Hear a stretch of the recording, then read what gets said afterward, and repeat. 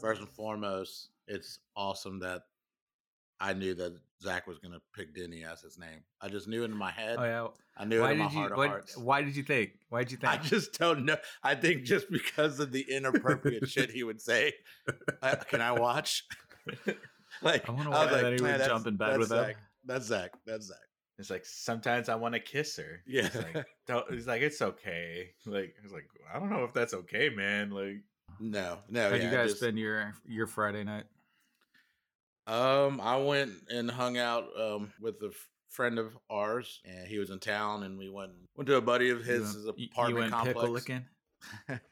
No, we went to his buddy's apartment, who is a dentist and has some income and lives in this very nice apartment complex. And he lives in an apartment. Ugh. Well, it's a very fancy apartment. It has a golf simulator in there. We were playing golf. That's cool. Club. A golf simulator. Yeah. So. Yeah, it's just a screen, and you have a full. You can just tee up the ball and you swing, and it goes. And the sensor picks it up, and there's a screen like you're on a golf course. So didn't they have that for like Mario or something like that? They had like a Virtual Boy, like you put. Right. I used to see that in like old '90s or early 2000s depictions of like malls. You would go to the mall, and there'd be like at the golf shop they would have one of those. Yeah, and there's actually it's kind of had a revival because there's a few places like that now where you can go rent a room, have beers, like hang out with a group thing. Just like slap some balls around with some sticks. Yeah. You and your buddy slapping balls around with your sticks. No, yeah. So that's it. Just had some wings, drank some wine, some whiskey, smoked a stogie. Ooh, that sounds like a nice night. Yeah. Then eventually started betting on. There's this Korean game show called Physical 100. Have y'all heard of that show? No, I haven't. Wait. What is Physical 100? Yeah, Physical 100. And I guess it's a Korean show, and they take all the top, I wouldn't say athletes, but I guess people that use their body for physical like performance or their job. So like there were dancers, Olympians, rescue climbers, but they just compete in these these challenges. And so like towards the end of the night, we were just like watching and somebody suggested, should we just start betting on who's going to be the first loser, second loser? So, So I looked up Gamblers Anonymous this morning just to kind of see what options I have for my life. Damn, bro. Yeah. So it's on Netflix, or is this a live show? It's on Netflix. It releases every time because our last bet that we had going, the competition was still, they hadn't finished. There was two people still competing. And it just started, it cut to the credits. It goes, next episode, February 21st. And I'm like, oh shit, I guess we don't know. Uh-huh. We'll have to wait till next week to see who won this last bet. So what did you do with your Friday night, Zach? Oh man, I just played Final Fantasy VII Remake. It's still not even finished. I'm playing the first one. I haven't beaten it yet. It still isn't finished. Yeah, but the game came out like 2 years ago. I know they have to release part 2. They also did like the intermission or intergrade side story, but I'm still on the first one because I got it free with my PlayStation Plus subscription, so I'm just playing through. Yeah, because it's not finished. Well, I mean, it's a 30-hour game so far. I mean, wow. But they still haven't finished the game. Have you finished Life? Why do things need to be finished? Kind of question. The point is, things don't have to be finished. The best things don't finish. I don't know. Final Fantasy VII Original was finished. And that was a good game. Your Mom's a good game. How about that? Whoa, that's your mom too. I that's my thing about new Square Enix or whatever. It's just whatever. It's just about money, dude. Like they try and drag it out as much as possible. Yeah. Whatever. And that's why a lot of their games have been failing, dude. Yeah, there has been. I've been hearing articles that they have been trying to make new IPs, and because a lot of shit they've been making is failing. I'm like, yeah, if you're done making Final Fantasy 47, like, can we make something else? I mean, all the I will always love the Final Fantasy series, dude. Those are all of those are great, dude. Every single one. It's up until like Final Fantasy. I'll give it up to 13, and 13 is a little hit or miss with me, but I still like it. Oh, no, up to 14. Did you play online? I did not like 15. I've played a little bit online. I liked online. Yeah, it was pretty good. 15. apparently I finished that game, but I do not remember the whole ending of that game, which is I have all the physical evidence of achievements and finishing the game. I don't remember how it ends. Well, I mean, maybe you should start branching out into some better RPGs, JRPGs, like the Atelier series, bro. I'll probably have to. That's a fun one. You get to make potions out of ingredients. Oh wow! I'm sure that's like every RPG game. Anywho, what I did Friday was fucking work. That's it. Oh, dude, yeah, sorry, Josh. Way to bring it down, dude. Yeah, because everyone's talking. What'd you do this Friday? I'm like, I worked. Did you have any interesting interactions at work? Dude, I mean, I had stupid this people lady, apparently like- from earlier comment. Yes, that's what I was about to get to. Like this lady, she had to be my age or younger. She had her kid, and she's like, do y'all have Doctor Strange? I'm like, which one? And like, I don't know. I'm like, bitch, you're the one that's asking. Exactly. Like, and I was like, I looked up and said, yes, we have the newest one in the Multiverse of Madness, and it's like we have it for Blu-ray. And she's like, does it work for DVD? I'm like, I can't take this anymore. Josh, for all you know, only 3 months ago was she like released from a sex dungeon, and she's exploring the Marvel universe for the first time. Like, she doesn't even know what a fucking Blu-ray is. Apparently, like, you don't know what her past is, bro. Well, all I know is that she dropped this on me out of nowhere. She's like, let me give it to you straight. I'm gonna be taking shrooms, and I'm like, okay, this explains a lot of your brain damage. Like, you have a child, like, Jesus Christ, man, your child. The child's clearly She's wanting gonna something. eat the She keeps child, on telling dude. her She's gonna fucking like melt her brain and eat the child. She was dude. She had to be younger, like my age or younger. Like, this bitch was like the brain rot. She had donkey brains, dude. Like, how do you not know? Again, you were probably right. She probably came from prison, and then the first thing she did that she wanted to get back to was doing mushrooms. I don't know. Yeah. She's been in lockup for like the last 6 years. Her 7-year-old kid is like, Mom, I haven't seen you in 6 years. He's like, shut up, baby. I got to do some mushrooms. She's like, I don't even know your name. Oh my god, dude. Yeah, dude. It's getting pretty ridiculous that the amount of things that people just can't Google instead of just like looking stupid. I don't know. If I were That's you, just me. If I were you, I would try and like go to like the stalking side where it's just overnight. You don't have to interact with people. You just stalk the store, dude. Yeah, I don't. Do y'all? I don't have think an they have an overnight. Yeah, overnight. they don't have one. Yeah. Oh, damn. But I will say on what Josh was saying as far as Google something. So when we were driving up there with our buddy of ours, he's always I always consider him a pawpaw. He still like actually reads a hard copy of the newspaper, and he was listening to talk radio while we were going over there, sports talk radio. But this caller calls in, and she's asking the guy on the radio these questions that you're thinking, couldn't you just Google this? Like, she was like, who's playing first base for the Astros? And what is his contract? And like, I'm like, this is shit you could just look up. Why are you calling? I mean, what is going on in your life that you just had to call to get these answers? People are lonely, bro. People are lonely. I guess apparently they want to talk to somebody lonely. other than Chat GPT, dude. Oh, dude, man. that's true. I mean, hey, have you tried that out? Mm-mm. I don't want to know about the thing that's going to replace me one day. Yeah, it's scary. What is it? Chat what? Chat GPT. What is that? An AI or something? Yeah, you basically can ask it questions and it will give you responses. Like, you could tell it to, I think, to write you a fucking paper for college. Yeah. I went on there and did one, just try it out because a friend of ours had sent a poem that it wrote to us, and so I was like, "Well, fuck you, I'm gonna." Oh, and I still haven't responded because the poem was kind of disparaging towards me. So there's that. But but I was like, "Oh, let me go check this out." And so I was just like, "This is what I put in there: write the pilot episode for a limited series based on the book Don Quixote." And dude, it goes. Title: The Ingenious Gentleman Don Quixote. Fade in. Exterior: Spanish countryside. Day. Dude, it just starts writing it. We open on a picturesque landscape of the Spanish countryside. Windmills are in the distance, and the sun is shining brightly. I'm like, holy fuck, bro. I'm like, Is this how I'm gonna finally write my novel? Just gonna get that Through fucking AI. bot to write it, and then I go through and just edit it and fucking try to publish it. Like, fuck it. That's funny. Makes my life easier, right? And that's when the rise of the machines happened. Is like, we created that. You created nothing. No, and I think you can. It's not perfect, but I think you can even tell it to write you code for something. Yeah. So yeah, we're moving towards where literally pretty much I think everything's gonna be I'm automated. gonna be boomer here, and I think Change it.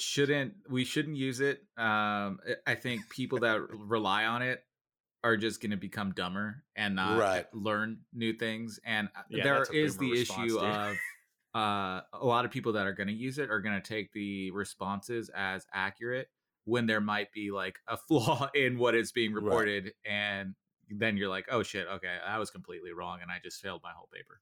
Isn't that what they said about smartphones when boomers were like, oh, they're gonna get dumber? Well, it ended up being the boomers that got dumber from the cell phones. Yeah. Shocking twist. So you're gonna say now that we're gonna be the newer boomers and be like, yeah, they got dumber with the AI. Well, I mean, honestly, AI, I do think it's generally good. It's gonna suck in the capitalistic world. There's gonna be a lot of like fucking inequality that happens, right? Yeah, for sure. There's some really interesting stuff happening with AI art. There's if you look at like NFTs and the NFT sphere, I particularly like looking at like the art side. So a lot of them like to claim that all of its art, PFPs or art where pictures of monkeys or art, and art's about interpretation. So this is how I interpret it. I look at like the generative art, and then now a lot of people are like looking at artificial or AI art. And there's this company called Braindrops. They release artists who work with AI tools to generate projects. And those have been going parabolic. A lot of people have been like speculating on them, but like there's this one, y'all should pull it up if you'll have a chance real quick, but it's called American Midwest or something. But it's fucking crazy. It's very, I mean, uncanny valley type of shit, but it's just very hauntingly beautiful. And so the way the artist does it is they like obviously query the AI, but then they like take subsets of it and then they run it again and they keep running it with like the best results, and then they like edit it down. And so there's the argument that there's still like the artist input, and it's not pure AI art, but it is pretty interesting in that realm. There wouldn't be, so this can be tied into the movie, one of the movies we watched, which is The Room. But AI wouldn't be able to make such a terrible movie like this, would it? It might be able to. You think so? Oh yeah, I mean, you have to train it. Yeah, because I mean, ultimately, I know a recent episode that we did, The Fablemans, and it explains what a motion picture is. If it generates that and just captures it at 24 rapes per second, it could probably make a film by itself, and probably be better than both of them. Well, at least one of the movies we saw. The other one is so bad it's good cult classic. But yeah, I think it could easily do it. It might not. It might take a while till it looks lifelike, but it would look very top-notch animation. Like very close. Send y'all Life in American West is what it's called. I'm gonna send you one of them right now. Take a look at it. Mm-hmm. Look at the hands and the feet. That's where you can really tell. That's what they always said in art. Like when it comes to AI, that's what they've always had a hard time drawing, were hands, for whatever reason. Like I guess hands are very hard for people to draw in general. Yeah, and my friend, he's been wanting to do a one shot, and he wanted us to describe our characters, and he said he was going to run the description of our characters into an AI art generator. I'm like, that's going to be fucking That's neat. What Zainab's D&D group did, and it's pretty cool. It's pretty cool because you can also create your like NPCs using that. So like if you encounter like a fucking person, you just have this like AI generated image of what the person looks like.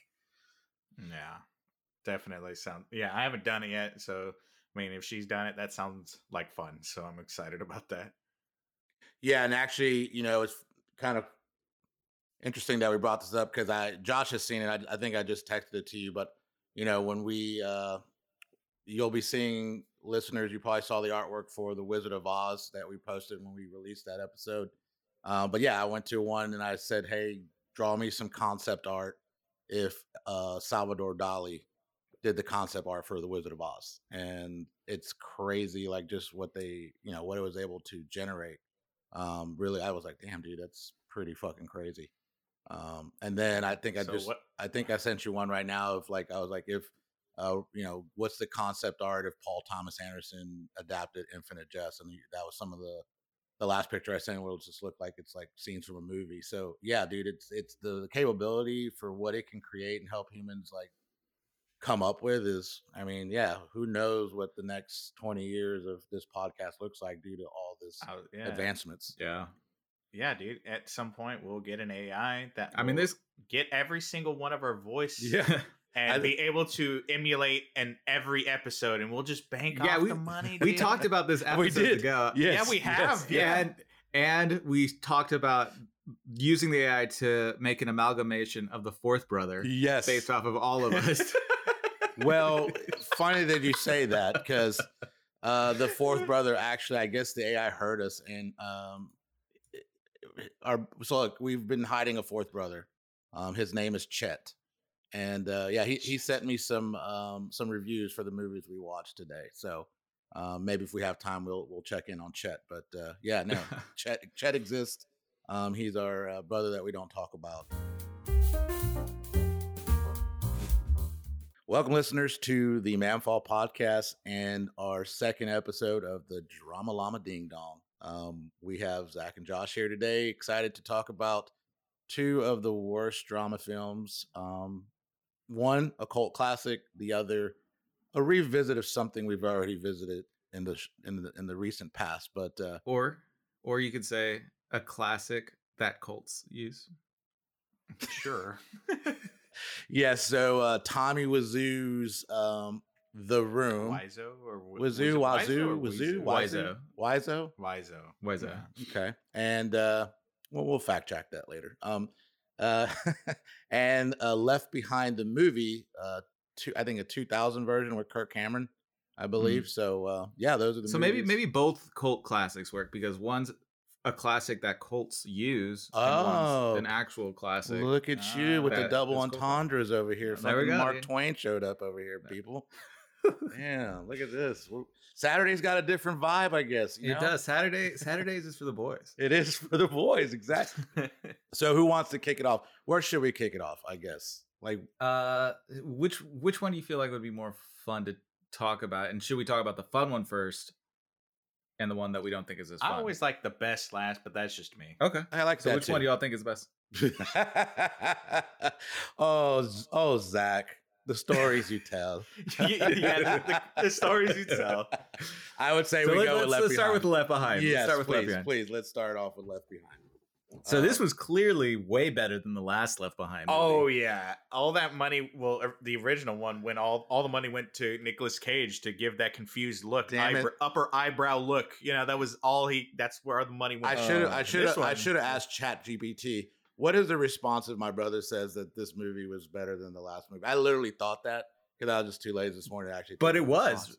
It was right? Dramatically. It was I guess. A lot dramatically. Better. It was better. Like the story progression. Like obviously they're the same story essentially, right? Right. Yeah.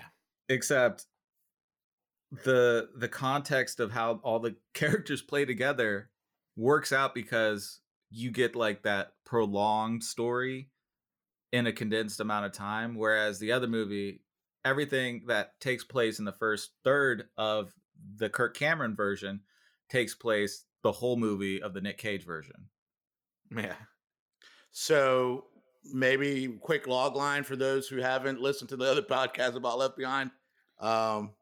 So anybody want to tackle that? I would say when reporting in Israel, Kirk Cameron somehow finds himself in a strategic base underground. I don't know, man. Like, okay, here's mine. Can I just feel like it really captures? Yeah, because this vibe had a different vibe. Like they both kind of hit the same notes, but like I just felt like this vibe was like I felt there was notes of certain kind of past movies from late like 80s and 90s or TV movies, but like.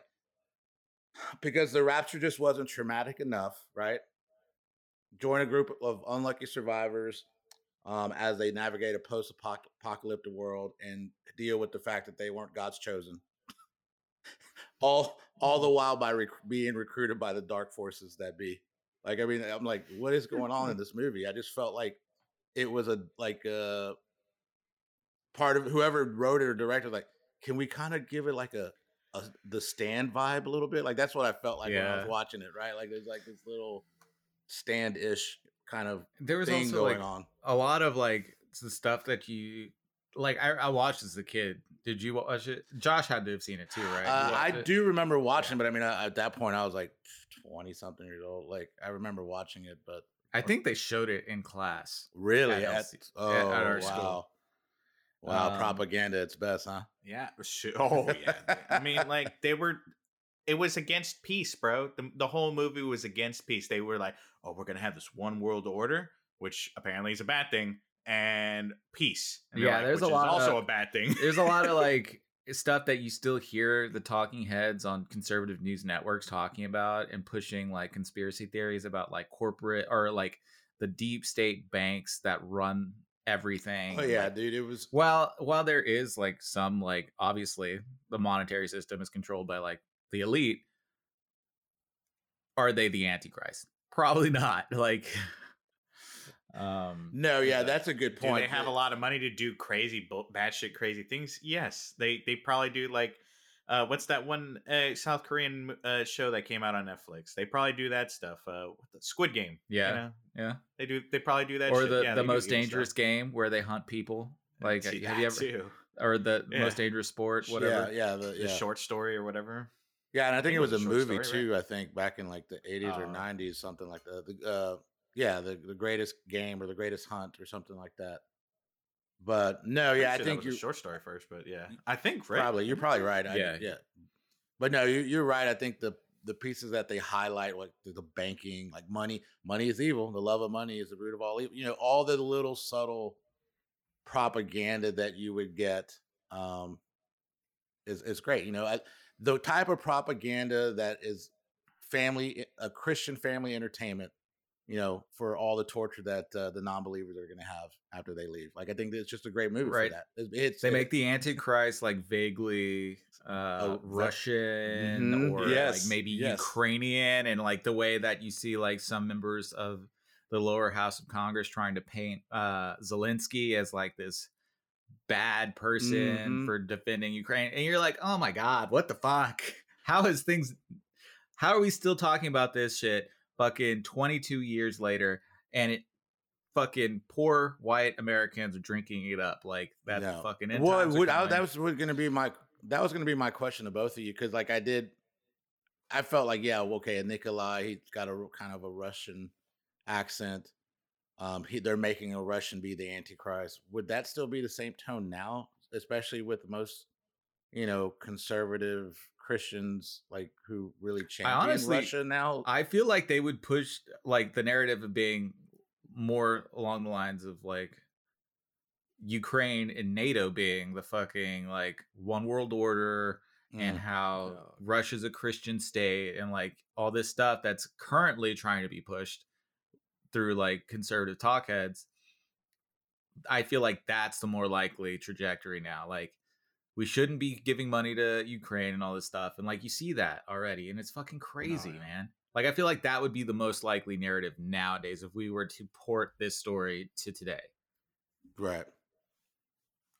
But hey, you know what? Considering what the picture you just painted, maybe the movie is true. You know, I don't know now. I don't know.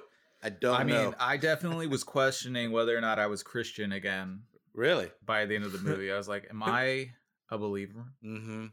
And all I know is that the guy who came up with the what was the food project? Rosenwig or something like that. Rosen something.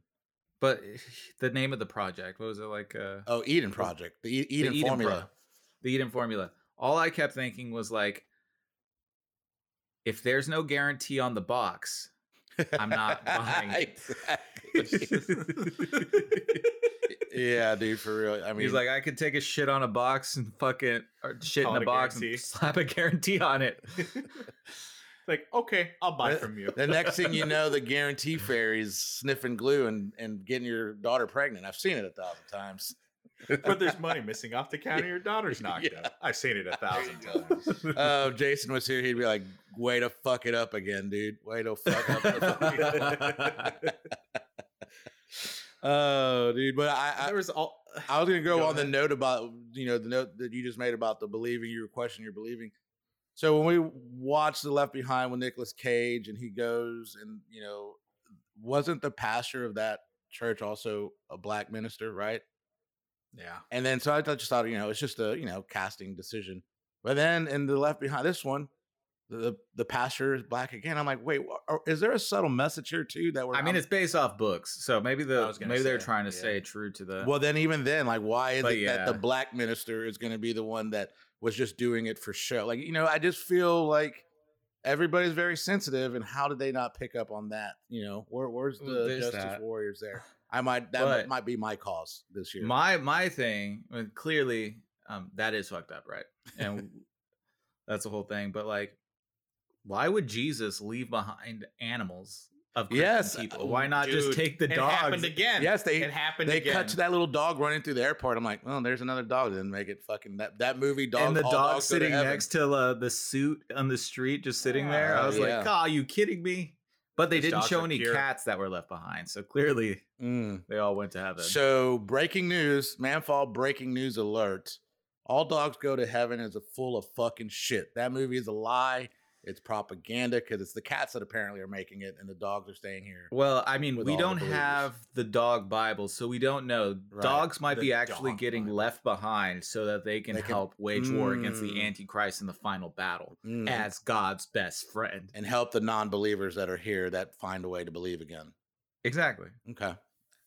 What is this dog Bible? Is it just like you turn the page, it's just a fucking paw print on it? Like, who writes this? Who writes it? Well, it's actually passed down through DNA memory, kind of like the original Assassin's Creed games. Yeah. Oh, it's like through DNA of your ancestry. Yeah, so they remember it goes back to when they were in the Garden of Eden.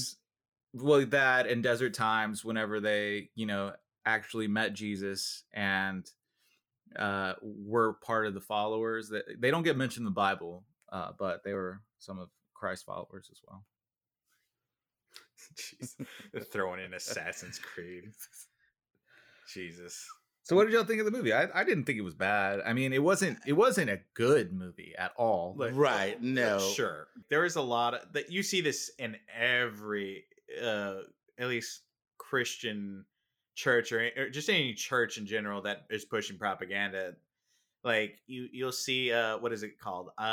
From what is it? They call it exogesis and isogesis. Mm-hmm. So I don't know if y'all know what that is. Explain it for our listeners.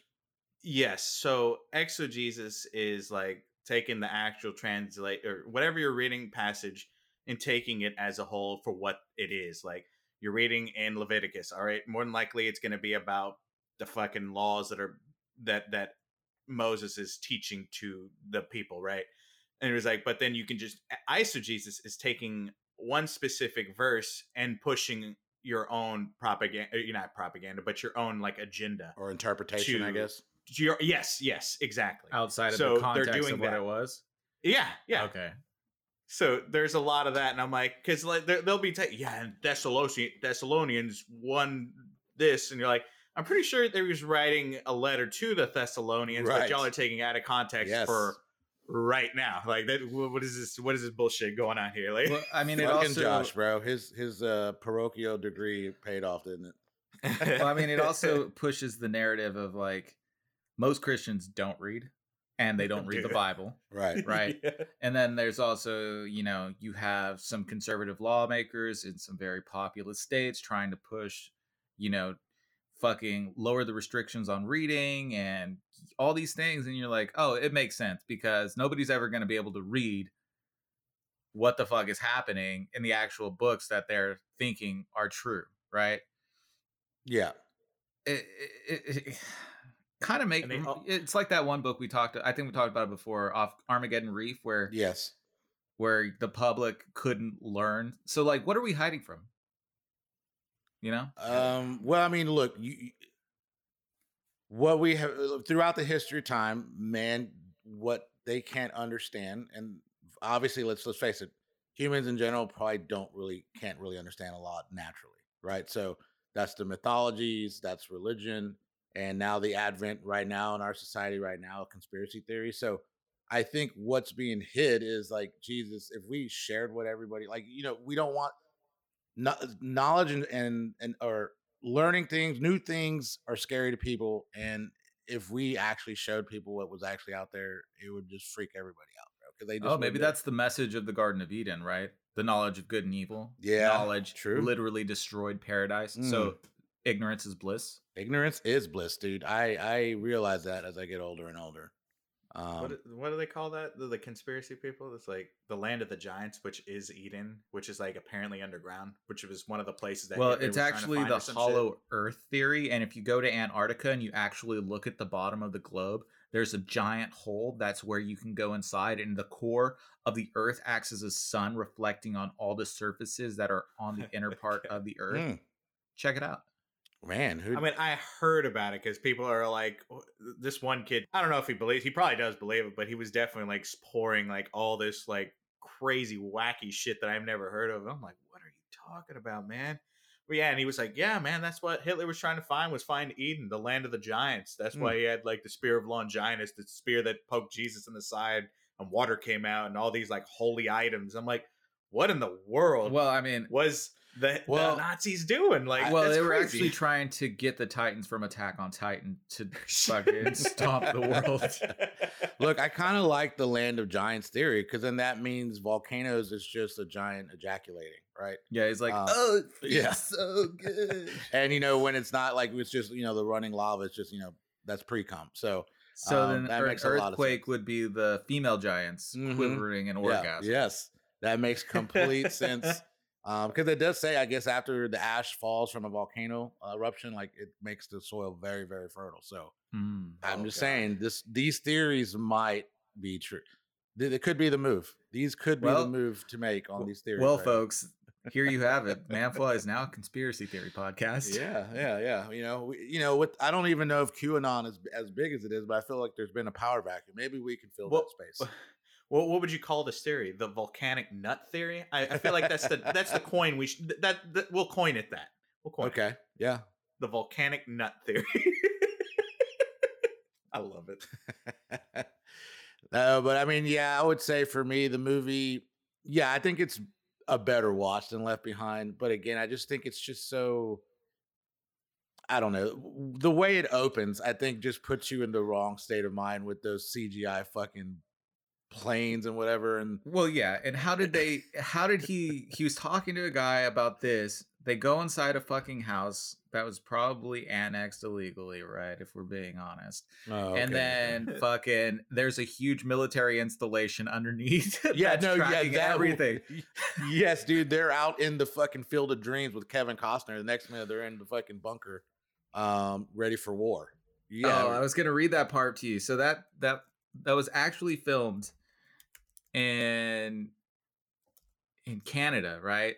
Okay. In an Ontario quarry. And it says it was used for the scenes of Israel, but apparently there was this the Bowman Zoo's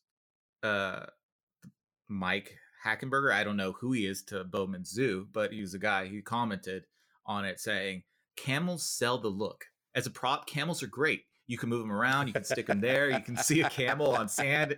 It's desert. They might not fit through the eye of the needle, but without them, the movie would have been a disaster. Wow. There should be at least one camel in every movie." And I was just like, what the fuck?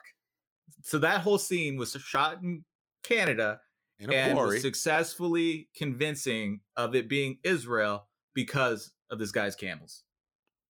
I've never once associated camels with Israel. I mean, I know that they're there, and I know that there's a Bible scripture that you quoted about through the eye of the needle, which if we want to go back in hermetics, like Josh was just teaching us earlier, the eye of the needle wasn't actual like an eye of needle you sew. It meant like a narrow passageway in like the quarters of the city, but I digress.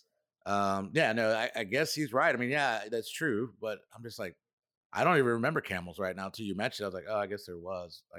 I was too caught up on the fucking fake ass planes that were flying super blitzkrieg formation over the fields. dude. And I'm like, what? Bro, it was 2001, okay? Give them some credit, dude.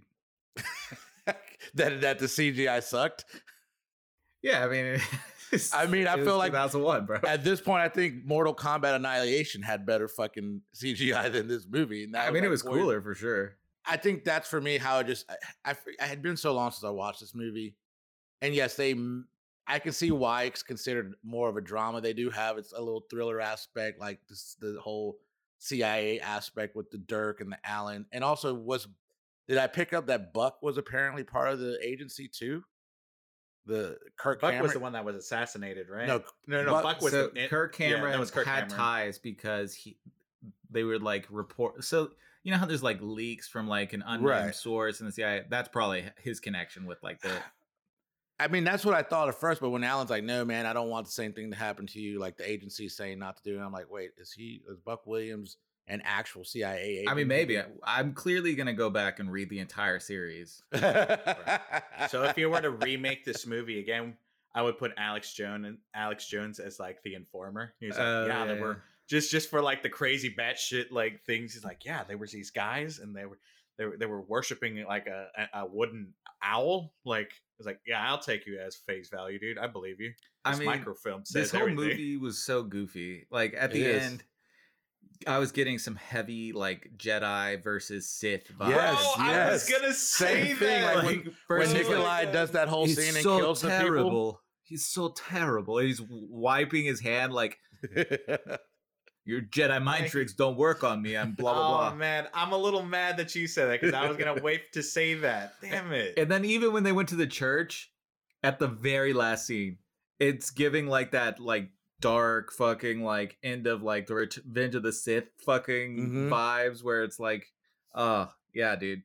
Which is weird that they closed it that on the church because like I thought that was supposed to be the sanctuary, but they make it seem like they're gonna be the evil in the world. Well, so basically what they had to do is they had to cast it where so they become the tribulation force, right? Where they're the rebels trying to subvert the Antichrist. Bro, did you actually read the books? Because you're throwing out words. I'm like, is that what they called them? The tribulation force? Well, there's 2 more movies that came out with Kirk Cameron in this. And you watched them all at school, apparently. I did not. Oh. I've only seen this first one. So the first one is this, and then let's see. There's the Tribulation Forces Part 2, and then the third one is World at War. And then there's a fuck ton of books. I think I actually read the first book before. Why would they make the Tribulation Force if this stuff is going to happen and by God's whatever? Well, because clearly you have to lay the groundwork for the army of God to come, bro. Yeah. Like it's not like he had supernatural power and let it all happen. It's not like he created the devil, dude. If it's gonna happen, it's gonna happen. Like the rapture happened. Yes, but dude, it's fate, man. Well, I think that's the piece where I'm saying this movie, and I'm guessing what it sounds like the other 2 movies, it has the Stand kind of vibe about good versus evil. And so these people who got left behind have learned the errors of the way. Now they're going to be the special operations force behind enemy lines, building up a force. So when the Jesus and the believers come back, the first believers, not the second-class citizen believers who had to find God in the there has to be an underdog, bro. Right. There has to be. It's like Star Wars. There has to be rebels. Otherwise, it's not a compelling story to just sit around and watch us talk about how Jesus is coming back and he's just going to win. For sure. But there's 16 main book series. So there's Left Behind, Tribulation Force, Nikolai, Soul Harvest, Apollyon, Assassins, The Indwelling, The Mark, Desecration, The Remnant, Armageddon, Glorious Appearing, The Rising, The Regime, The Rapture, Kingdom Come. And then there's a series of Left Behind, The Kids, which is about teenagers. Oh my God. So there's that. And then there's a couple other books that there's like Apocalypse Dawn, Apocalypse Crucible, Apocalypse Burning. Bro, talk about a money grab, dude. Like, and there was some video games that came out. Oh, Josh, you have to get in on this video game. You gotta. I gotta look at that, dude. Yeah, you developed. It's called Left Behind: Eternal Forces, and it came out in 2006. Josh, you look. You know, we're coming up with new ideas for new content, just like small content. You definitely need to get the game, play it. and do like a small little review. And we'll Yeah, post it. Like, YouTube video, Yeah. walkthrough, a playthrough, Yes, dude. we have to, since we've already been very committed to the Well, Left it's kind Behind of perfect movies. because there's also a The Room 16-bit Flash game. What? No, really? Yep. What? Breaking news alert Oh, for the gamer See, it's listeners perfect. here. So we have the Manfall game series playthroughs with Josh. We're gonna make you a fucking rock star, baby. You're so money you don't even know it. You're so fucking Bro. money. I didn't even a 16-bit Flash game called The Room. You said? Yeah, it's an direct inspiration of The Room. We could talk about it more when we get to The Room Right. because there's stuff that plays into that. But Okay.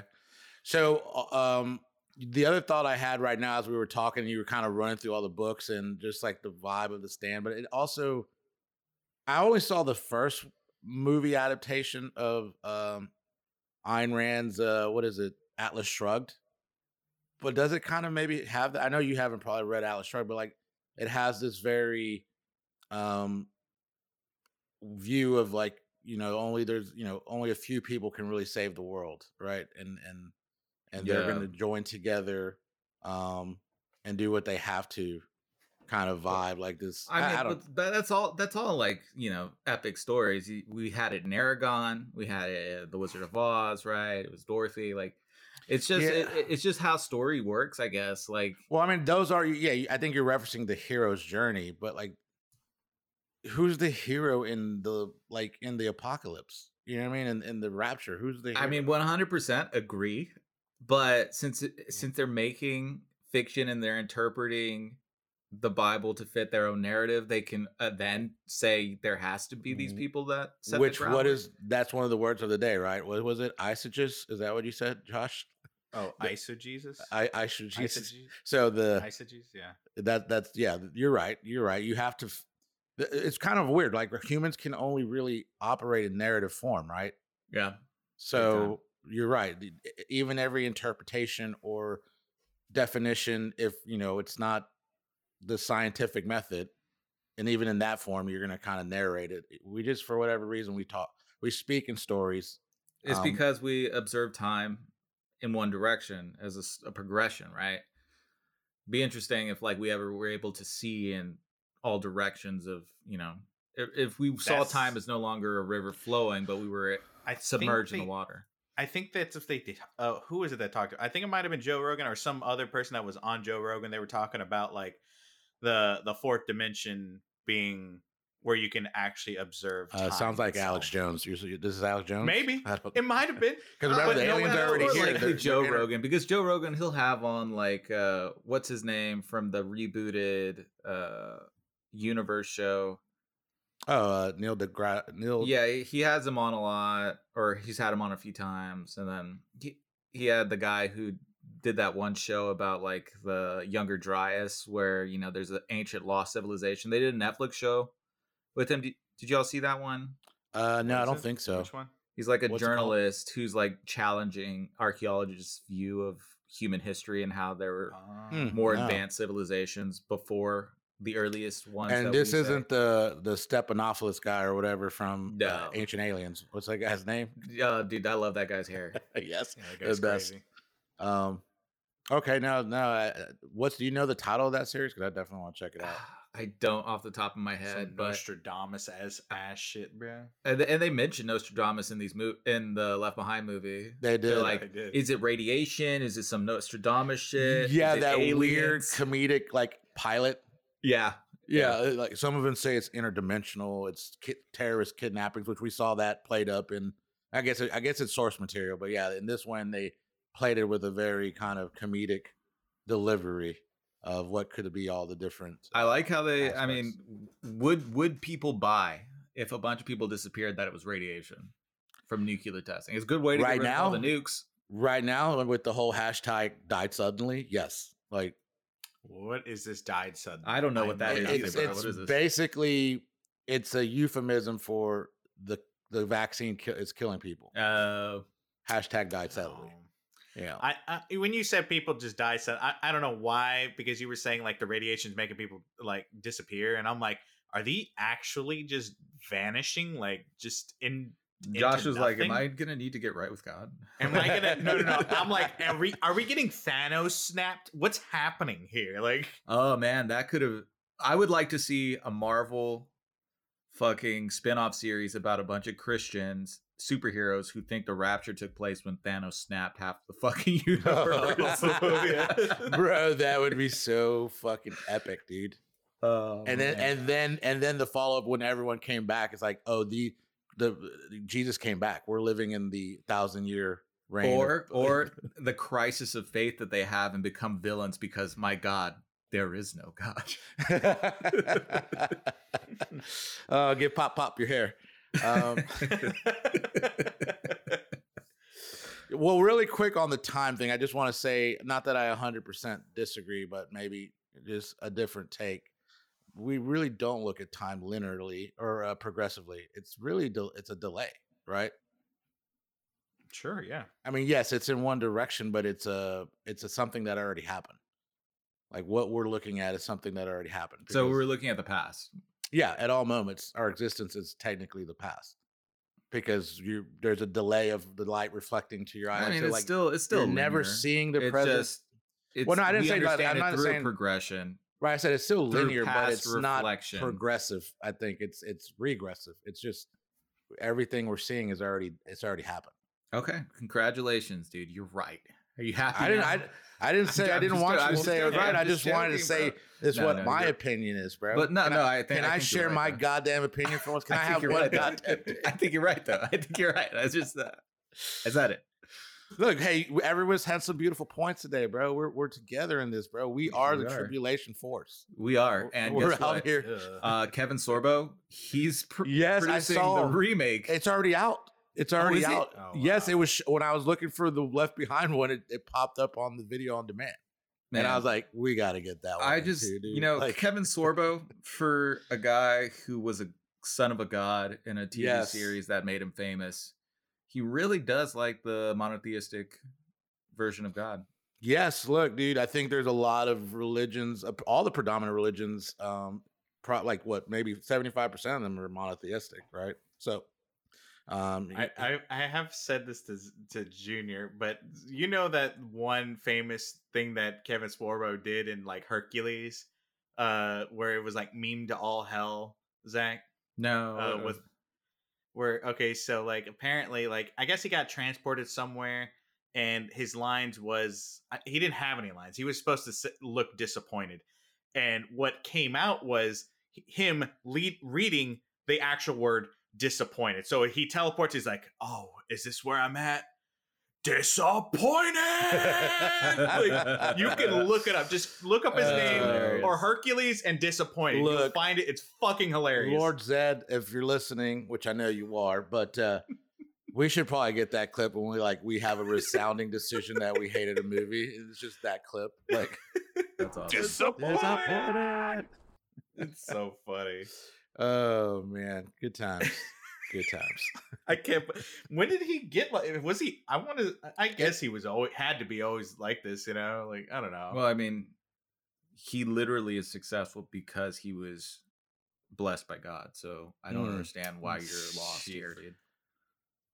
Whatever. I guess it's just what I think. I guess it's just he grew up. I guess I don't know. Well, John 3:16, or maybe had a Kirk Hammond revelation. I don't know. Dude. John 3:16. Really quick on the Left Behind. I loved how the first time you hear it used in the movie is Hattie the steward is talking about the people are missing and their clothes were left behind. Like I felt like she emphasized it, and I'm like, oh, that's awesome, bro. That made that one point right there made it for me. That made the movie. Until the end with the whole fucking Darth Sidious and fucking Jedi mind tricks. Yeah. Well, then also how they made, which I felt like was, look, maybe this is just some of the repressed feelings I have for the heat I take for liking black and white movies on this podcast, but I just felt like it was propaganda. Like the Antichrist turned black and white and everything still was color. And I'm like saying, oh, so you're trying to tell me that old movies is the devil? Pretty much, bro. And I didn't care. I didn't care for that. I felt like Zach had something to do with it, to be honest. I don't know how he did it, but yeah, I felt attacked. I put a spill on you. But no, at that end, I'm like, what? This is so that I didn't know they made those other movies because I was just like, what a fucking cliffhanger. Because like it starts to hype up this like kind of like Terminator, John Connor things about to go down, and like, I guess they never made a second movie. But I'm wrong. They made 2 more. So maybe one more day. to follow. Clearly, yeah, more to follow. Yeah, this is the Many Are Made Fewer Watch podcast, so we'll get to it. Yeah, it's it. Right now we're in our exploration phase, right? So doing genres. We're setting up the groundwork for those future episodes, right? So right. Mm-hmm. For the dedicated listeners, which is like what, 7 people. But we love you. We thank you, Josh. Any other thoughts on Left Behind or? What is it? They had an episode called Left Below. I think they called it Left Below. So yes, this movie I would say actually has impacted the American people, because if it's on The Simpsons, it has affected the American culture in some sort of way, right? Am I wrong? Agreed. So I guess based on like Supreme Court rulings, it has cultural significance. So Yes. Left Behind is art. It's art. Sure. It is, dude. I mean, it is. It's a movie. I'm pretty sure that everything that we've done religiously, politically, everything, the human story, dude, is art. Everything, dude. Fucking everything we've ever done in our regressive view of history and time is art, dude. And it's art for aliens, dude. We're an algorithm that they made so that they could sell us as fucking NFTs, bro, in outer space. Wait, are you telling me that Plato was right? This is the cave? Aliens are just flashing forms in front of us, and we just turn it into an art narrative for ourselves? Is that what's going on here? Bro, you're so deep. I would like to trade whatever I have for intergalactic credits, please. Yes. Imagine the do they have any intergalactic pints? I want to see what their kind of IPAs are out there. Well, aliens, I would like to buy some sober now. I would like to buy some liquid dopamine, please. Can I get a IPA intergalactic pulsary ale, please? Thank you. Or planetary ale. Thank you. So I get some of that. So good. So good. Intergalactic planetary ale. They sell like actual like brain chemicals. So it's like, hey, you have a chemical imbalance? Here, just take this pill and it go right to your brain. You're like, oh my god, my depression's gone. It's like, what was that one episode of Rick and Morty with the wafers? Yeah, it's like, remember that one time that you and your brother broke the coffee table and joined together to fucking save Christmas? Yeah, now you can eat that anytime. One of the happiest moments in the Manfall episode history, when Zach and Josh actually became brothers. Maybe we'll write a little short movie about it. How we overcame evil. Yes. How Zach and Josh saved Christmas. Woo! Oh boy, where do I even start with Left Behind the movie? If you're looking for a steaming pile of fundamentalist propaganda disguised as a thrilling drama flick, then oh little drummer boy, have I got the movie for you. First off, the acting in this movie is about as convincing as a televangelist poverty. Kirk Cameron, bless his heart, gives the most wooden performance since Pinocchio before he became a real boy. And don't even get me started on the rest of the cast, who seem to be auditioning for a community theater production of Jesus Christ Superstar, rather than playing out the end of the world. Speaking of the end of the world, Left Behind sure does have a lot of fun with its biblical source material. It's like they took the Book of Revelation, a summary of Stephen King's The Stand, the hypocritical Liberty University Code of Honor, and put it through a blender, and then drank the resulting dilution like a really bad smoothie. Instead of thoughtful contemplation on the nature of good and evil, we get CGI planes crashing, people screaming, and the occasional character saying things like, I don't have all the answers, but for now, faith is enough, with a straight face. And let's not forget the ham-fisted attempts at messaging. Apparently, the rapture only takes good Christians up to heaven, leaving behind all the sinners to deal with the aftermath. Because nothing screams love thy neighbor like leaving them to suffer and die in apocalypse, right?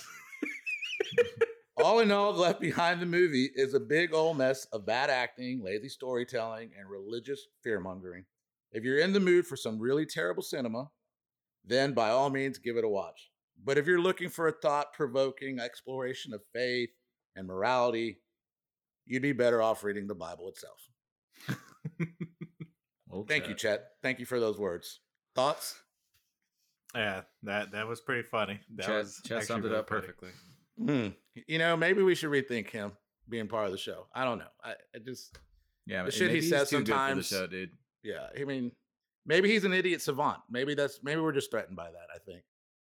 Well, I think it's time to talk about the movie we've all been waiting for. Oh man. So I think Zach's first time watching it. No, first time watching it. This is the third time I think I've watched it. It's my second time. Okay. Yeah. Which version did y'all watch? How did y'all watch it?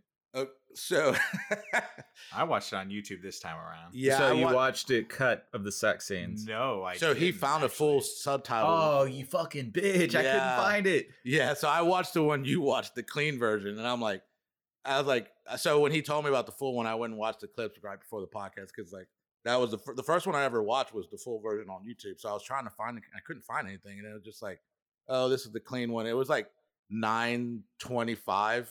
Or 9. It was they cut like 11 minutes out, I think. Yeah, so when I started watching this morning, it was 9:20. I knew we were recording 11. I'm like, fuck it, dude. That's an hour and 28 minutes. I remember the sex scenes. They were just very weirdly done, you know. But yeah, so I watched the one you watched, the clean version. Nice. Which is kind of strange because you're not supposed to have like any type of nudity on YouTube, and somehow I found a good link that had the titties. And yeah, see, that's what I figured. That's why I got cut or whatever. Well, that's why you shouldn't actually think that AI is as good as it actually people think it is right now. Because if it was that good, don't you think the corporation that's been investing the most in AI would have a way to cut that from its fucking website? Yeah, for real. That's a good point. Wait, am I allowed to say point at all? I just said that was... No, you're allowed to say point. You're just not allowed to say... Exactly. Oh, wow. I feel like exactly ever since you said for me to use that. Now I feel I've been relying on that a little too much. Hey, man, it works. 100%.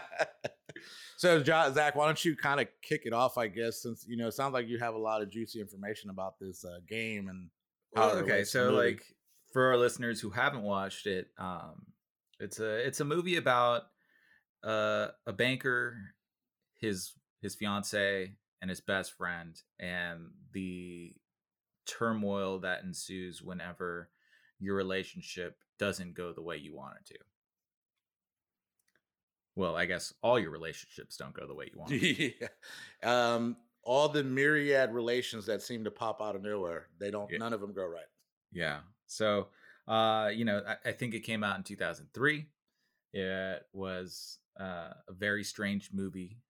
I think the advertising, I saw somewhere that in the early days, its only advertisement was a billboard in Los Angeles that cost $5,000 a month to keep up. That just had a picture of Tommy Wiseau half blinking, and it said "Evil Man," and the title "The Room." And I think it's the cover for the DVD. But that was up for 5 years. What? Wow. Yes. $5,000 a month times 12 times that by damn, dude. How much? God damn, dude. I think they also mentioned that in Disaster Artist as well, that all they used was a single billboard, right? Yeah. Let me just double check. I had it pulled up. Evil Man. So I think he was asked about it. So how could he afford to keep up the billboard for so long? And he responded, well, we like the location and we like the billboard. So we feel people should see The Room. We are selling DVDs, which are selling okay. So that was his response to how they could afford to keep the billboard up for so long. Look, I think, you know, if anyone's watched the movie The Disaster Artist, which was based on a book written by Greg Sestero, who plays Mark, one of the things in that movie that picks up is like apparently no one knew where he got his money. Tommy Wiseau got his money, and I was listening to the audio. Well, I've bought the audiobook a while back, and I've been slowly listening to it. So I try to like hammer it out this week. But one of the things going to that point about just like the kind of wealth he had, like when Greg Sestero first met him, Tommy Wiseau was telling him about like just different places he was taking acting classes, and he's like, "Oh yeah, I take an acting class or a film class or something at, I don't know if it was UCLA." And he goes like, when did you do that? He goes, "Oh no, I'm still like he was still taking it, and he was commuting there. So he goes, "Oh man, that must be tough driving all the way down from San Francisco." No, I fly there in the morning Thursday and I fly back Thursday night. So, Jesus. Wow. Yeah, So and you know what's so crazy is that like even after all this time, nobody really knows. still, yeah, it's crazy. What the fuck is that? I mean, I think he probably might had actually some be a s- vampire, bro. Like for real. he for might real. be. Did you see that too? No, I didn't see that. Oh my god! I was just feel gonna like say that's that for the vibe. later. I was gonna say that for later, but shit, dude. he might be Jackarla, bro. For So real. he wanted. Okay, so it says I found that Sestero was talking about a subplot in which Johnny was revealed to be a vampire because he had a fascination with the creatures. Really? He recounts how Wiseau wanted to have a scene where his Mercedes-Benz was flying across the San Francisco skyline, revealing Johnny's vampiric nature. Fucking Dude. bewitched over here. What the hell's going on? I want to see this version actually. Maybe we can get chat the AI to fucking make that movie version. Oh man, yes. it's funny that you called him a vampire because I mean he would most likely be a vampire. He could be thousands of years old. That's how he has all his fucking. Yeah, I mean, I know that like in the listening to the audiobook, like one of the first times they hung out, they went to the park, and I think you see that in the movie. But like apparently he's already really pale, and then when they got out there, he's like, "Oh, the sun is too much," and he would put a whole bunch of fucking sunscreen that made him look even more white. So like that, when I heard that part of the audiobook, I was just like, "Wait, is this motherfucker maybe really a vampire?" Because like Greg Sestero like describes his apartment early in the book, and like what you were saying is that he had all this kinds of stuff in there, like all this like just random nostalgia from Hollywood, just different like medieval stuff. I think like. Did you ever armor and watch fencing the stuff. Franco movie? Yeah, the disaster. Yeah. I think Yeah, they Josh was showed like, some "Oh, of I that. wish I could remember that movie." Right before the podcast, just because Yeah. it does kind of reveal a lot of that stuff in there. But yeah, no, I just think, man, and he was also talking about like some of the pictures that he had seen of Tommy when he's like, man, that like he was like, dude, that looks like that's like the 80s or something, late 70s, early 80s, and Tommy looks like he's 30 in that picture. So it is 20 something years later. And like in that movie, I mean, yeah, you could tell Tommy was an older gentleman, but you wouldn't guess that his age is probably like 50 in that Yeah. movie or late 40s or something. So I don't know. Yeah, I would love to see that conspiracy theory really take off about him being a vampire and someone like, those sleuths that get on, that they do shows now on Netflix that help solve crimes. I want sleuths to depict, put together the life of Tommy Wiseau. I think a mockumentary would be a good way to go yeah. because it's actually surprising that nobody's actually like come out. So it's like, what type of connections in addition to money does he have, right? That he's able to keep all this under wraps. Like this is like fucking Jeffrey Epstein level of fucking connection where it's like, Yeah. how the fuck? But yeah, no. I love the movie. Like, I mean, it's terrible. It's fucking weird, but so it's very enjoyable because it's so strange. Yes, It is a very strange movie. this being my third time, like I was watching it, listening, but I was just like, I'm just so used to the fact that you don't try to like the first time I watched it, it just was like, what is this? And I'm trying to like find all the errors, and it's like it's an error every scene, like just the continuity or the storyline or whatever it is. You're just like, man. it's a fucking Like- train wreck, Or but the it's beautiful. ADR, or What was it? There was like within the first 16 or 17 minutes in the movie, there's already 2 sex scenes, and Mhm. there were like Yes.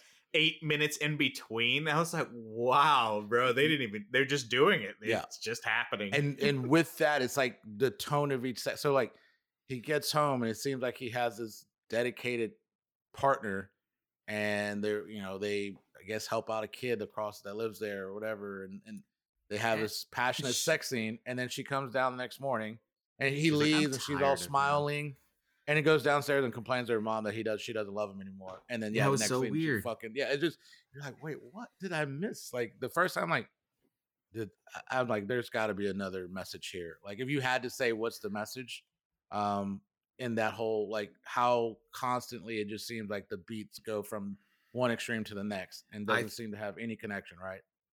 I would say possibly that could be intentional because I That's feel what I like feel they like it is, talked right? about, yeah, because like maybe it's a message because I think people have postulated that, you know, this is semi true to the events that took place in Wiseau's life, right? Oh, okay. And so Yeah. maybe he did that intentionally to show how when you're in it, you actually think everything's good. And so it did seem like to him it was good. And so it's as jarring to the person whenever they're off betraying his trust in whatever way. He's like, I don't have a person in my life I can trust. Everyone betrays me. Like, I think that's what the Why?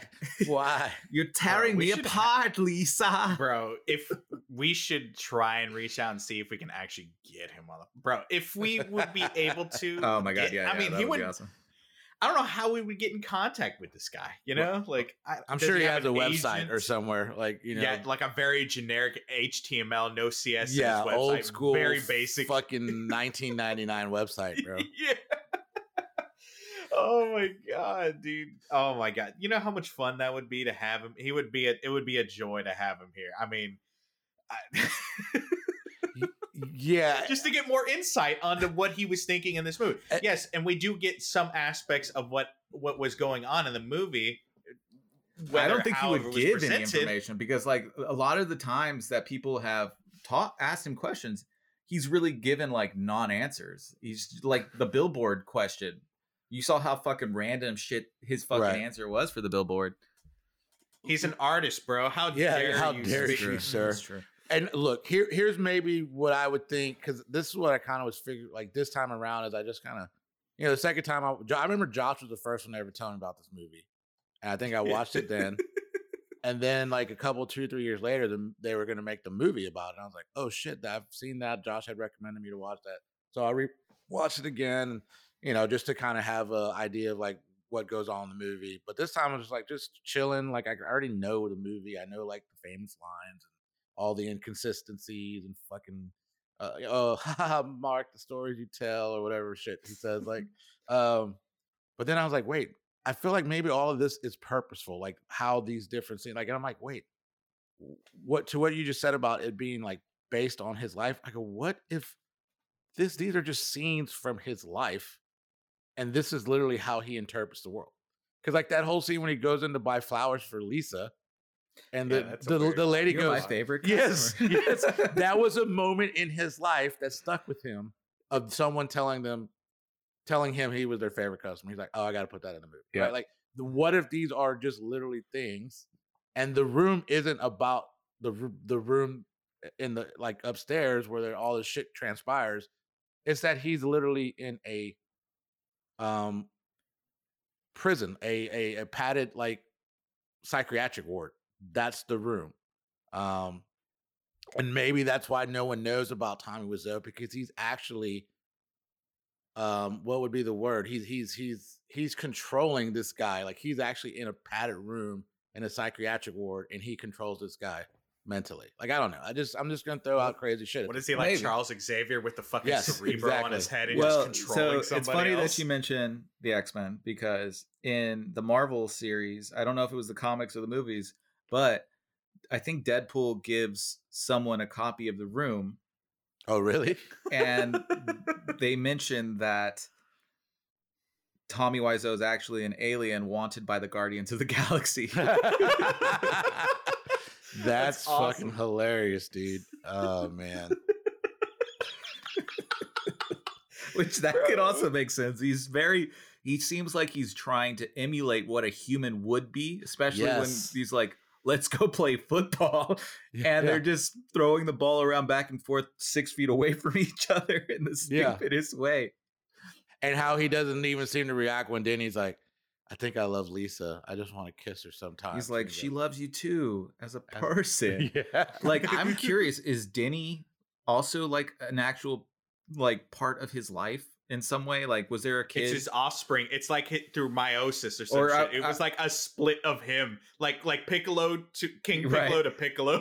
Well, I was also thinking like, okay, well, maybe if this is autobiographical, maybe everybody's going at it from the wrong direction. Maybe he's not Tommy in this movie. Maybe he's Denny, and he knew somebody who got betrayed, and he was Oh shit! and he watched them kill themselves, and that's why he's like having a hard time relating. He was the kid, and he inherited everything, and that's where his money actually comes from, right? Oh shit, bro! That is dude. That makes a lot. I like that. I like that idea. I like that theory. Damn, dude. Also, I thought it was hilarious at the end how Mark was like, "You killed him." Yeah, she's like, but we can be together. He's like, no, you tramp or whatever. Yeah. You can't have me, Dude. So I said this before we got here. I go, this is what I think this movie is. If the monkey from the Holy Mountain decided to write a movie about Romeo and Juliet and Mercutio. Mercutio doesn't die. They all go live together in an apartment complex. Like, this is what the monkey is like. This is how I interpret this is going to go down. Right? It just has this, it's trying to be so dramatic with betrayal and deceit and all this shit, but it's like completely just jarring like how they get to where they're getting. And maybe that's part of the genius. Maybe that is why the movie is, so that it just feels so frustrating and discombobulated, so that when Tommy Wiseau's there, Johnny's character is like, he's at the end of it. You're just kind of like, oh shit, maybe he went crazy. He showed us the journey of Johnny going crazy because of all these people and all these other crazy fucking things that happened in that apartment complex, apparently. Yeah. What do you think the rent for that apartment is, with all the drama and it being in San Francisco? Like, I mean, it's got to be Probably expensive about because, 3,000 maybe. fucking Johnny's making good money. Mm-hmm. And what's that whole scene where he's sitting there with fucking Mark and at the diners towards the end, and he's saying he's got a new client at the bank, and then he goes, "Oh, who is it? Oh, I can't tell you that. It's confidential." Yeah. Like, what the fuck? Like, again, strange. this is what to what Zach was saying about him being an alien or some kind of fugitive from the Guardians. He's like, I think this is a conversation two adults would have while they're having coffee. Like, I'm gonna talk about work, but I'm not gonna tell too much about work, right? Because he doesn't have a job. He's literally out there collecting bodies for whatever demented intergalactic trading he does. Yeah. There's other stuff, like I saw something about how, and I didn't think about it until now, but I think Mark is like the only character that doesn't have like a backstory about who he is. He's just his friend. He's just his friend, right? Just his and so best like friend, the first scene he's introduced is whenever what's the female's Lisa? Sarah? Lisa calls him. Lisa. You're And he tearing me goes- apart. He's like, I'm really busy. What's up? That's all Yeah. you really get. But doesn't she say, "Hey, babe," or something? Yeah, exactly. So yeah, at that point you're like, wait, is this already going on? So apparently, and like people have tried to figure out what it could be, right? Maybe he's this or that. But the theory is that based on like his drug use, his beard, his shaving of his beard, is that he's an undercover police agent or a detective working like narcotics or something. And then apparently the 16-bit game goes into that more. Oh, so that's what they Well, based the didn't- game on, like that theory? Yeah, I Is think that so. assumption? Didn't Denny also get tied into drugs or something? Yeah, Exactly. with Chris R. Probably the greatest performance of the whole fucking the room is Chris R. Our old brother-in-law, dude, sitting Yeah. there. Yeah, dude, dude, I love that rooftop scene too. Afterwards, like after they disarm this guy, and I guess apparently take him to the police, and Lisa's mom is getting after Denny. He goes, "You're not my fucking mother." I go, "Oh shit, dude, this reminds me of being at home." No, Too soon, bro. Too soon. too soon. But one of the things I found out, and I don't remember it from the disaster article. I think maybe I do, but like in the book, they said they created that rooftop on the parking lot next to the production studio. Yeah, it's just a soundstage. Yeah. You can even see like, but the it's green. outside. They didn't even do it in the studio. He was like, "No, I want it in the parking lot." And That's they'd be so like, "But weird. why?" He goes, But did they 'Cause use we're green not gonna- screens, right? Well, what they do is they put up styrofoam. So they made this Mm. like stage in the parking lot. They made a little shed where that's where they come out, and they would just put styrofoam up, so that way they could put on the background or whatever. But yeah, and everyone's like, "Why don't we just do this in the studio? Like we have a production studio." No, because we're gonna do like big studio. We're not gonna like whatever. We're not gonna become cheap. And I'm like, what the fuck, dude? Like his logic is just you can't refute it. It's just illogical. He had a $6,000 fucking bathroom put in there for himself, right? Wow. And the 6,000. Yeah, there was already a bathroom in the production studio, and he like this again. His logic, like he didn't want to use that one. He had them put one in, and the people like the stage or whatever the production crew was working under rate as a favor to somebody, and when that got put in, they saw that and they're like, "What? I'm not even getting paid my fucking regular rate." And this guy, because they all thought it was an independent movie, like a low budget independent movie. But there's this guy who gets a $6,000 fucking bathroom put in on like basically the backside of the studio, like in the middle, basically of nowhere. Like kind of. They said the only thing that separated was a fucking curtain. So like again, this guy's logic, he's got to be. He's probably just a genius, bro. We just don't know. Did anyone else use that toilet? Because maybe that could fit into the narrative of him being a vampire and doing some crazy shit in the restroom. I don't know. Well, one of the guys who was complaining, supposedly in the book, he says, yeah, when he's not here, I'm going to take a shit in that thing every single time. But I guess one thing I learned about the production too, like if you notice, like the lighting's always so kind of fucking weird in the movie. Bro, this Tommy Wiseau wouldn't show up to set till 12 o'clock every day. So they never shot with like the early morning light. And so that's why it just looks kind of off. And the craziest part is, dude, he bought a 35 millimeter camera and a digital HD digital camera. And he recorded with both. He made a mount where both of those cameras are mounted. And that's how he shot the fucking movie, with both. So you had to have different lighting. So that's it. Just like they hadn't. He just like, no, this is because I want to be big, like do it like a major studio. Well, actually, what I saw was that he didn't know the difference between either of them, and he wanted to be the first movie to shoot in both 35 and HD. So ridiculous. But what he didn't realize is he thought he could do it at the same time, as opposed to like, well, I guess that's what he was doing. They were running the scenes over and over again. But did you know there was a different guy that's supposed to play Mark? No, I didn't hear about that. Yeah, so Mark, right, like he meets him in an acting class, and he's like, let's just, Tommy Wiseau decides to make a movie, and Mark was just going to be like the line producer, like Tommy Wiseau's assistant, and they had hired another guy to play Mark's character, and I don't even remember how it happened, but all of a sudden Tommy's like, no, you should play Mark. And so Tommy Wiseau starts, like, their first day of set, he's like, hey, the producers, they want to like test Greg for another project, so he's going to run through the first few scenes. So like that's how he introduces it. So he would do a scene with Mark, he would let the other guy do it, and that goes on for like 2 or 3 days until finally the guy that was like the guy who was actually behind the camera directing, to help Tommy Wiseau, he found out that none of the they weren't recording any of the takes with the other actor. So he's like, look, dude, like what's fucking going on here? Like, is Mark actually is like, dude, what's going on? And so like at that point, like Tommy, like he was upset, but he used it as a way to be like, yeah, look, it's the producers, they just don't like you. Telling the other, they want Mark in the even though he was like the sole producer. Yeah, exactly. They recasted. Jesus. So they didn't film anything with the original actor? No, and that's why the guy who would be, I guess, the uncredited director, he was like, he went like challenged Tommy, like, hey, we haven't been recording anything with, I think the guy's name was Don or something. Like, what's going on? Like, is this just is this a post like movie tryout? Like, what's going on? Like, make the decision.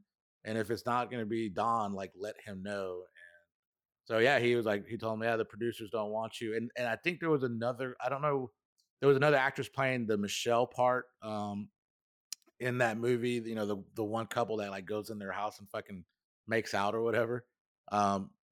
Another actress played her, and she was dating the other actor that played Mark.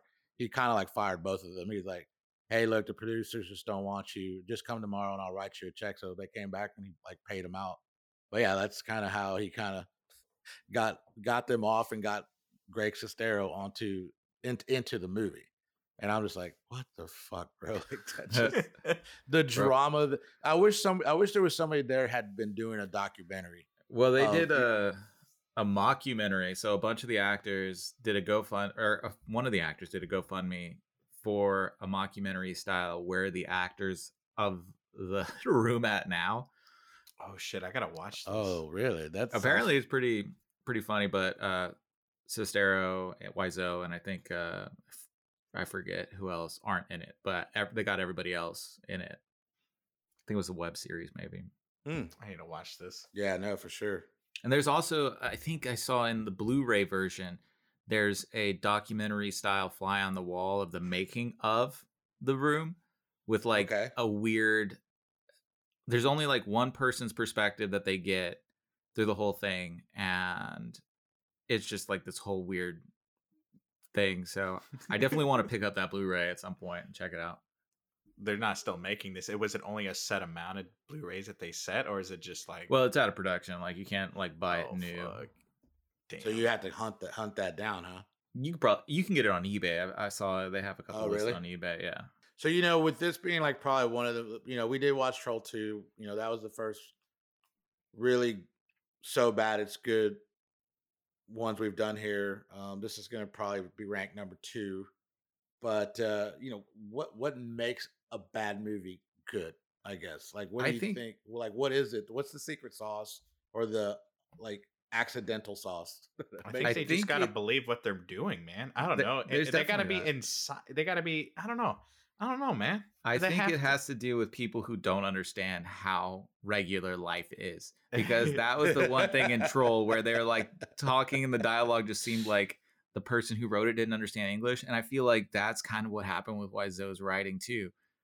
Like, I feel like that because it's so bizarre that you're like, this isn't how things are. Yeah. Yet it was taken so seriously. Yeah. Like Samurai Cop, because wasn't the guy, he wasn't a native speaker either. So that makes a lot more sense too. Damn, yeah. So yeah, it's the, unintentional like comedy of how it's said, right? Like, which I think also sometimes leads to like great one-liners that turn into like, memes and shit, right? Like, oh my God, they're eating her and they're going to eat me. Yeah, exactly.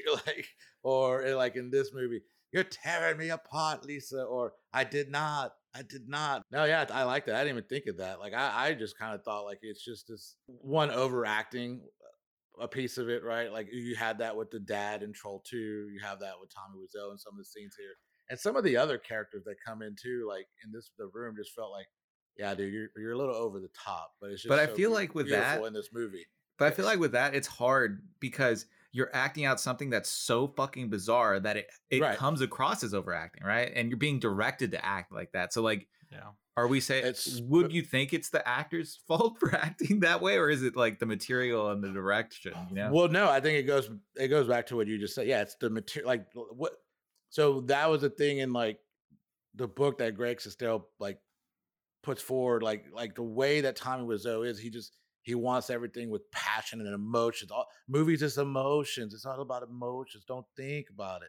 Just feel it, right? Like that's how he thinks. Like his favorite actor one of them was James Dean, which that is a ripoff of, you're tearing me apart, Lisa. That's straight out of Rebel Without a Cause, when he's like James Dean's arguing with his parents. He's like, you're tearing me apart, right? Like and Brando, Stella, Streetcar Named Desire. That's like one of the scenes that I guess they did in his acting class. And that's when Greg Sestero was like, I need to get this guy. Cause he was enamored with the reckless confidence that Tommy Wiseau had in their acting class. Like he would go and argue with the teacher, right? So like Greg was like, I need to maybe do a scene with this guy so I can maybe get infected with that kind of like overconfidence.